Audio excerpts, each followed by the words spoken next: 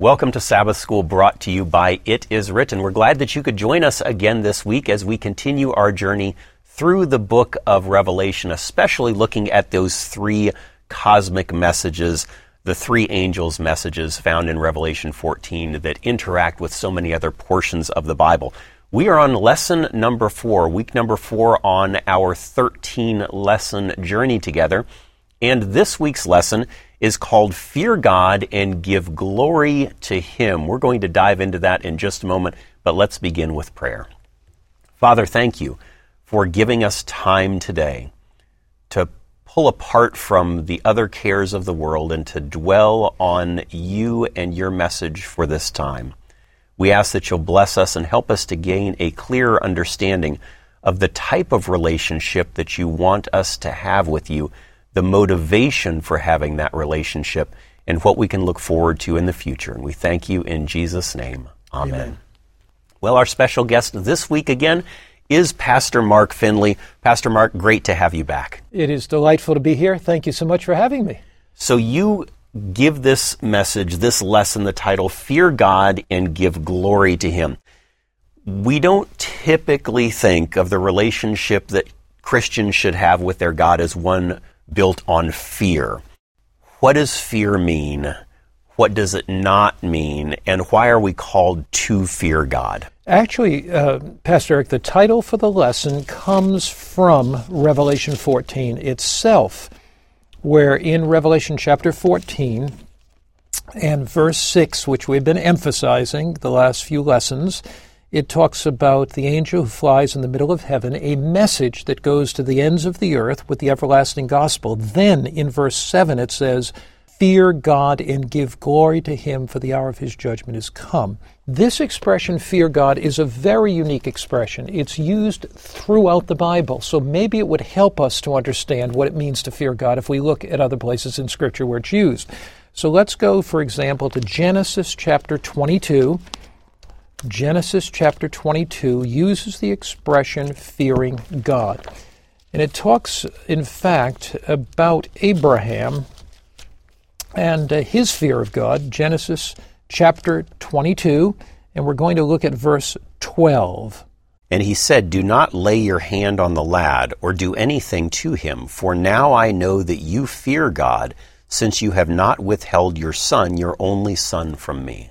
Now that helps us to understand what it means to fear God, because Abraham has brought his son, Isaac, onto the mountain at the instructions of God to offer him a sacrifice. God was testing Abraham's faith. It was not that Abraham was going to slay his son, but he had to be willing to do that. And God provided a ram in the thicket. But the angel speaks and says, Don't lay your hand on the lad, for now I know that you fear God. Did that mean that Abraham was afraid of God? It means that Abraham's had such reverence for God, he took God so seriously that he did whatever God said, even if he didn't understand it. What is fearing God? Fearing God in Scripture is having reverence, respect. It's taking God seriously, so I obey Him even if I don't understand. We find this relationship between fearing God and obedience also in Ecclesiastes. And we find it there in the book of Ecclesiastes, chapter 12. And fearing God has to do with a state of mind in which I take God seriously and I do whatever He says, even if I don't understand it. And if we go down there to Ecclesiastes chapter 12, and we'll look at verse 14, and if you could read, I think it's good to start even with 13. Read 13 and 14 for us.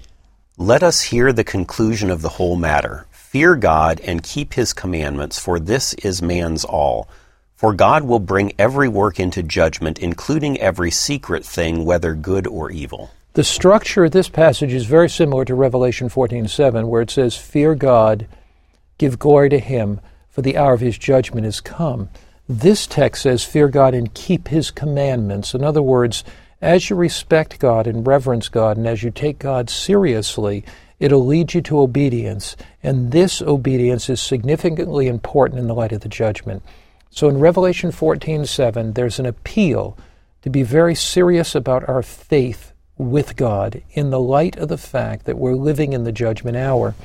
There is a section here that I think is very helpful that I've written under Sunday's lesson. It talks about the essence of the great controversy between Christ and Satan, the difference between Christ's attitude of humility and his desire to please God and Satan's attitude of arrogance and pride. And I don't know if you have it there, but it's the paragraph that is just the second to last paragraph. The essence of the great controversy revolves around submission to God. Lucifer was self-centered. He refused to submit to any authority except his own. Rather than submit to the one upon the throne, Lucifer desired to rule from the throne. Put simply, to fear God is to place him first in our thinking. It is to renounce our self-centeredness and pride and to live a life wholly for him. That's the definition of what it means to fear God. Fearing God is linked to obeying God. We find that in, for example, a number of passages in Scripture. On Monday's lesson, we talk about Psalm 119, verse 73 and 74. What I want us to really clearly see is that you cannot say you fear God if you openly, blatantly disobey God. So fearing God is not being afraid of God. It's not trembling because I'm fearful that if I do something wrong, God is going to zap me.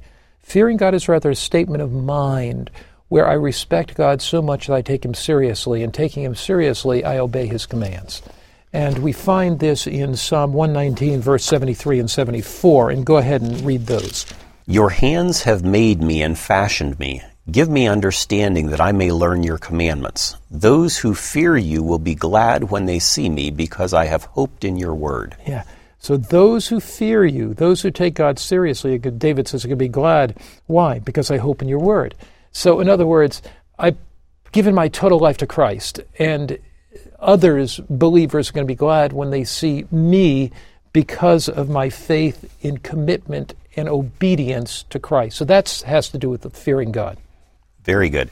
So not a fear of trembling, a fear that's manifested in trembling, but a fear of reverence and respect because we know who God is and what he offers us.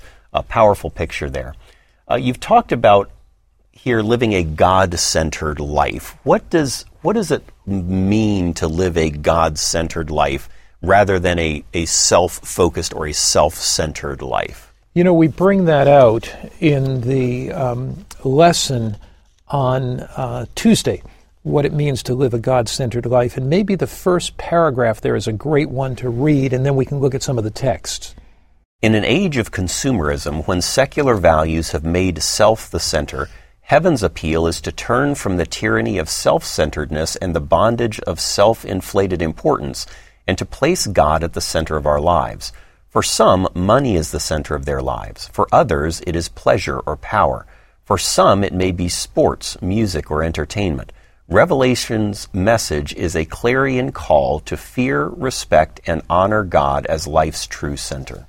You know, Jesus talks about that as well. In Matthew chapter 6, verse 33, Christ talks about what it means practically to take God seriously and make him the center of our life. Matthew chapter 6, verse 33, we find that here. And Jesus talks about priorities. Where are priorities in life? And go ahead and read that for us. Jesus says, "But seek first the kingdom of God and his righteousness, and all these things shall be added to you." Jesus is talking about priorities, and he's saying, make the seeking of the kingdom of God first in your life. Where are your priorities in life? Do you place a priority on prayer? Do you place a priority on Bible study? Do you place a priority on devotions? Do you place a priority on giving to the cause of God and the cause of Christ? Do you place a priority on worship? Seek first the kingdom of God. Here in the book of Colossians, there's a text that really has been burning its way into my mind recently. And I've been thinking a lot about this text. In fact, thinking about it in the light, Pastor Eric, about my own life. Colossians chapter 3 and verse 1 and 2. And again, go ahead and read that. If then you were raised with Christ, seek those things which are above, where Christ is, sitting at the right hand of God. Set your mind on things above, not on things on the earth. And then verse 3, I think we can add to it. For you died, and your life is hidden with Christ in God. So if Christ has transformed our lives, how do we fear God practically? How do we take Him seriously? How do we show Him reverence? We set our mind. Now, it's interesting the choice of words that the Apostle Paul used there, set your mind. In other words, make a positive decision in your mind. Set your mind. Make a positive choice on the things above, not on the things of earth. So the question is, where are you focused? What's the focus of your life? Now, obviously, there's work that has to be done. Obviously, we need to go out day by day. Some work in factories, some work at computers, some work in the medical profession, nurses and doctors, and some work as carpenters and electricians. And so obviously we go out to work to make a living for our family. But the goal of our life, the focus of our life, is not merely making money.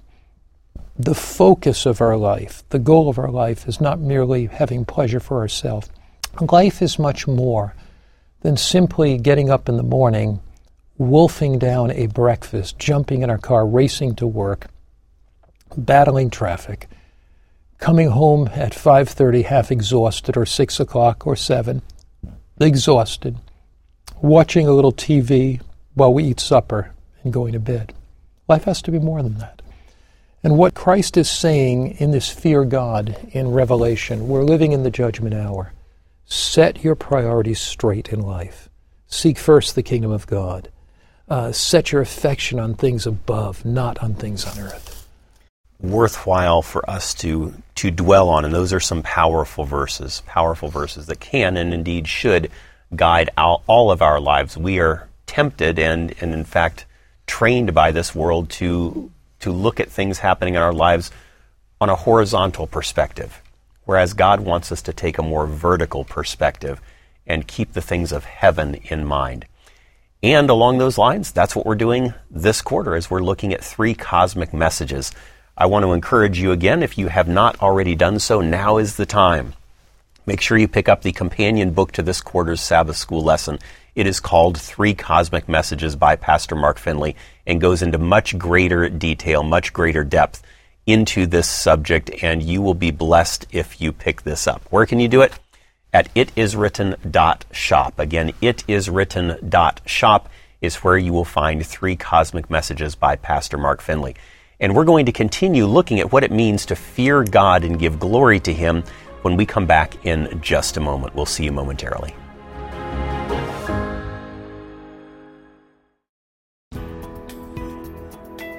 Planning for your financial future is a vital aspect of Christian stewardship. For this reason, It Is Written is pleased to offer free planned giving and estate services. For information on how we can help you, please call 800-992-2219. Call today or visit our website, hislegacy.com. Call 800-992-2219. If you enjoy coloring, then you are going to love the Buried Treasure Coloring Book from My Place with Jesus. The Buried Treasure Coloring Book has more than just pictures to color. You'll also enjoy activity pages, each accompanied by their very own audio story. Mr. Dixon came across a small, well-weeded rice patch out in the middle of a field. Get ahead of a rainy day or a relaxing evening as a family and order the Buried Treasure Coloring Book from It Is Written.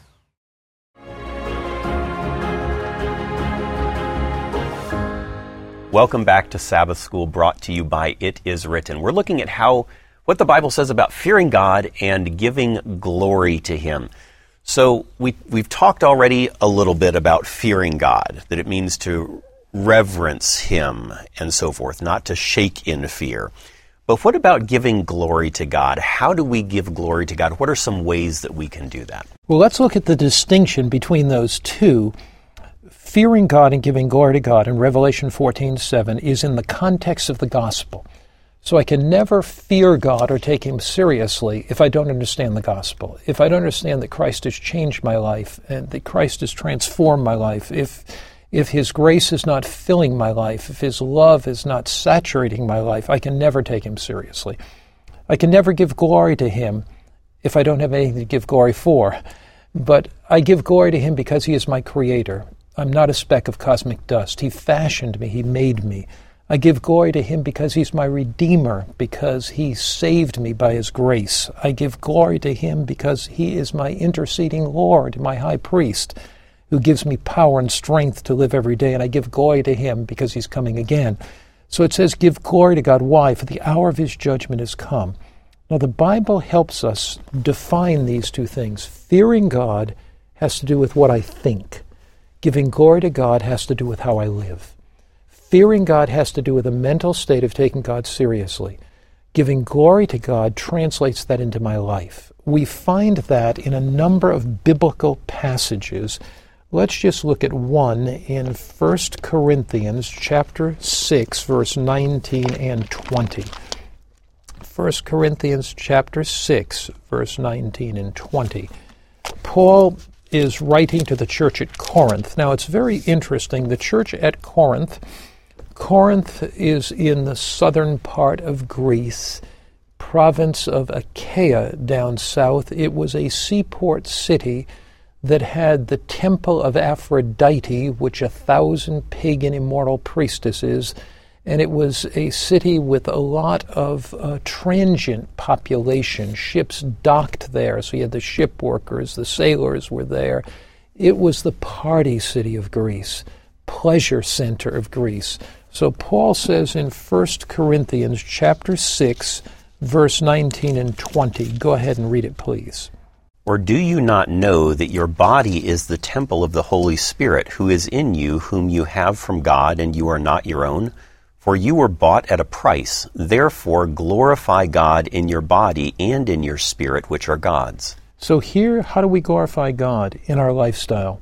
Now, there's another passage we have to put with this, and that's 1 Corinthians 10, verse 31. And I think if we get those two together, we'll have a good idea what it means to glorify God. Therefore, whether you eat or drink or whatever you do, do all to the glory of God. So here, the scripture says, whatever you eat or drink, whatever you do, do to the glory of God. So I give God glory in the way I live. I give God glory in the choices that I make. So the question I have to ask very practically is when I sit down to a meal, is the food I'm eating giving glory to God? Am I truly giving glory to God as I work with him to preserve the health that he has given me? Can I say I'm giving glory to God if I'm smoking tobacco? Can I say I'm giving glory to God if I'm drinking alcohol? Can I say I'm giving glory to God if I'm eating unclean foods? Can I say I'm giving glory to God if I totally neglect my health? If I don't care about exercise, I don't care about diet, I don't care about getting adequate for. In other words, how do I give glory to God? I take him seriously in my mind and fear God, but I give glory to him in the way I live. Whatsoever you eat or drink, whatever you do, do all to the glory of God. In what I listen to, am I giving glory to God? The kind of music am I listening to? Is that giving glory to God? In the activities of my life, what I watch on television, what I look at on YouTube, what I watch on Netflix, is all of that giving glory to God? Is it possible that I can claim to be a Christian, but yet defile my mind by sitting down and watching things on the internet that are totally unchristian? Or what if I'm addicted to the digital world? Am I giving glory to God there? You know, sometimes you run into people who have their Christian life and then they have the other life that they live. And really, Christianity is not about a dualistic approach to life. It's an entire wholehearted approach. Everything it's holistic, I guess, if we could use that with a W, a holistic approach to life that everything is involved in, nothing is separated from. Exactly. There are a couple passages on that in the Bible. Look at 1 Thessalonians chapter 5. This brings out exactly what you've said, Pastor Eric. 1 Thessalonians chapter 5, verse 23. It really illustrates Paul's concept, inspired by the Holy Spirit, of course, of what it means to give glory to God. 1 Thessalonians 5, verse 23. Now may the God of peace himself sanctify you completely, and may your whole spirit, soul, and body be preserved blameless at the coming of our Lord Jesus Christ. Yeah, sanctify you completely, your whole spirit. That's your mental attitude. You know, we've said sometime that person is an angry spirit. That person is a kind spirit. It reveals our attitude. And then it says your soul. That's the spiritual faculties of the human being. And body, that's the physical. So you have mental, spiritual, and physical. And we give glory to God in every aspect of our life. So we reverence God, we fear Him, we give glory to Him in every area of our lives. Now, if we are reverencing Him and giving Him glory, then you get into the next question is, what about overcoming? What about those challenges that we face in life? None of us is impervious to temptations. Mm-hmm. And it's a whole lot easier to fall to temptations, at least it seems, than to resist them. Is there any hope? We want to do the right things. We want to be ready for Jesus when He comes. Is there actual hope that we could overcome some of those bad habits, some of those sins that so easily beset us? You know, it's fascinating when you look at the book of Revelation, because Revelation is a book about overcoming. The 7 churches in Revelation chapter 2 and 3, Ephesus, he that overcomes.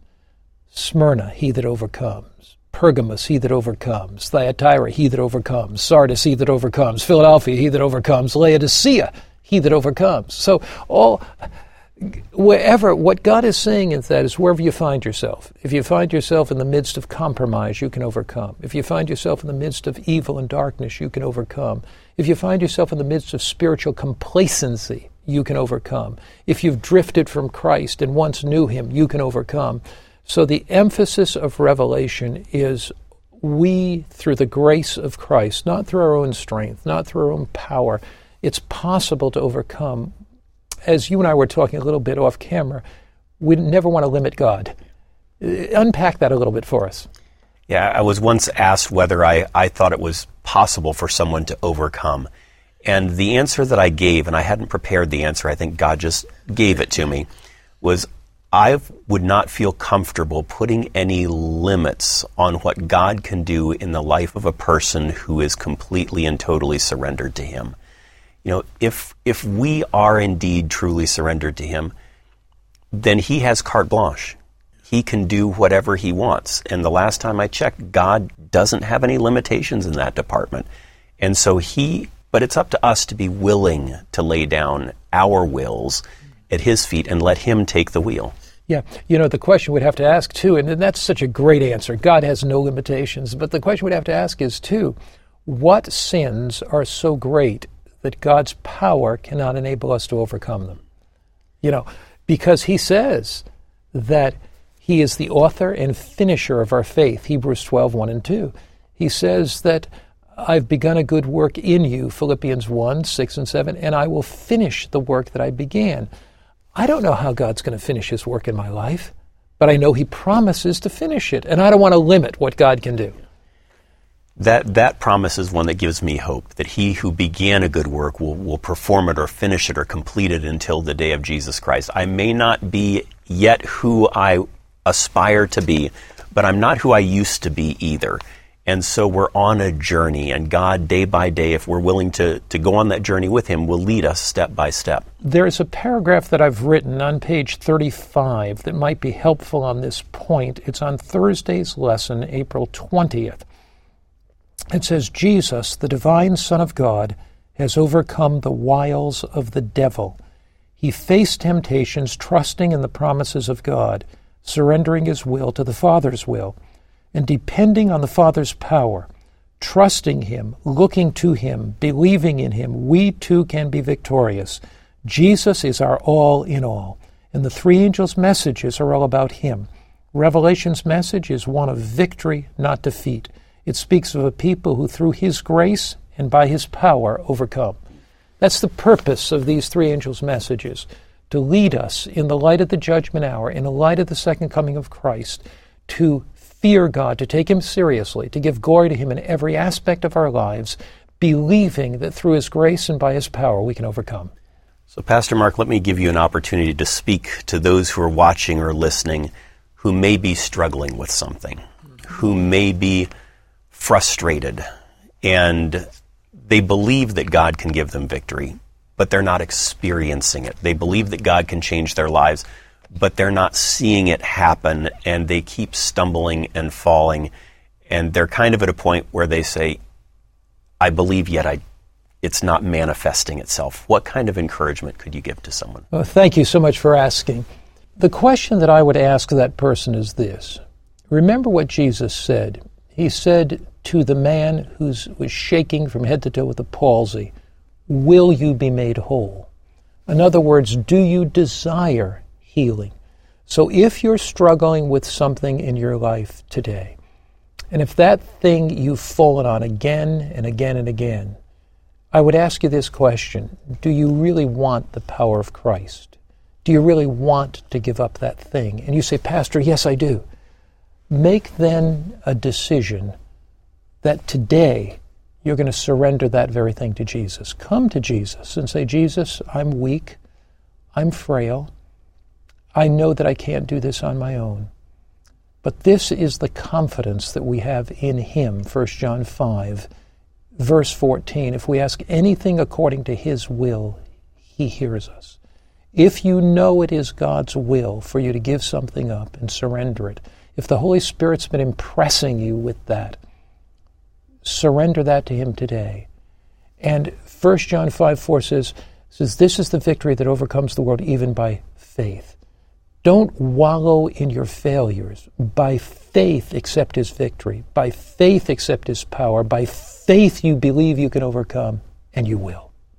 Pastor Mark, thank you so much for being with us again this week, and thank you for helping us to understand what it really means to fear God and give glory to him. Thank you for joining us as well. We are continuing our journey again next week, looking at 3 cosmic messages.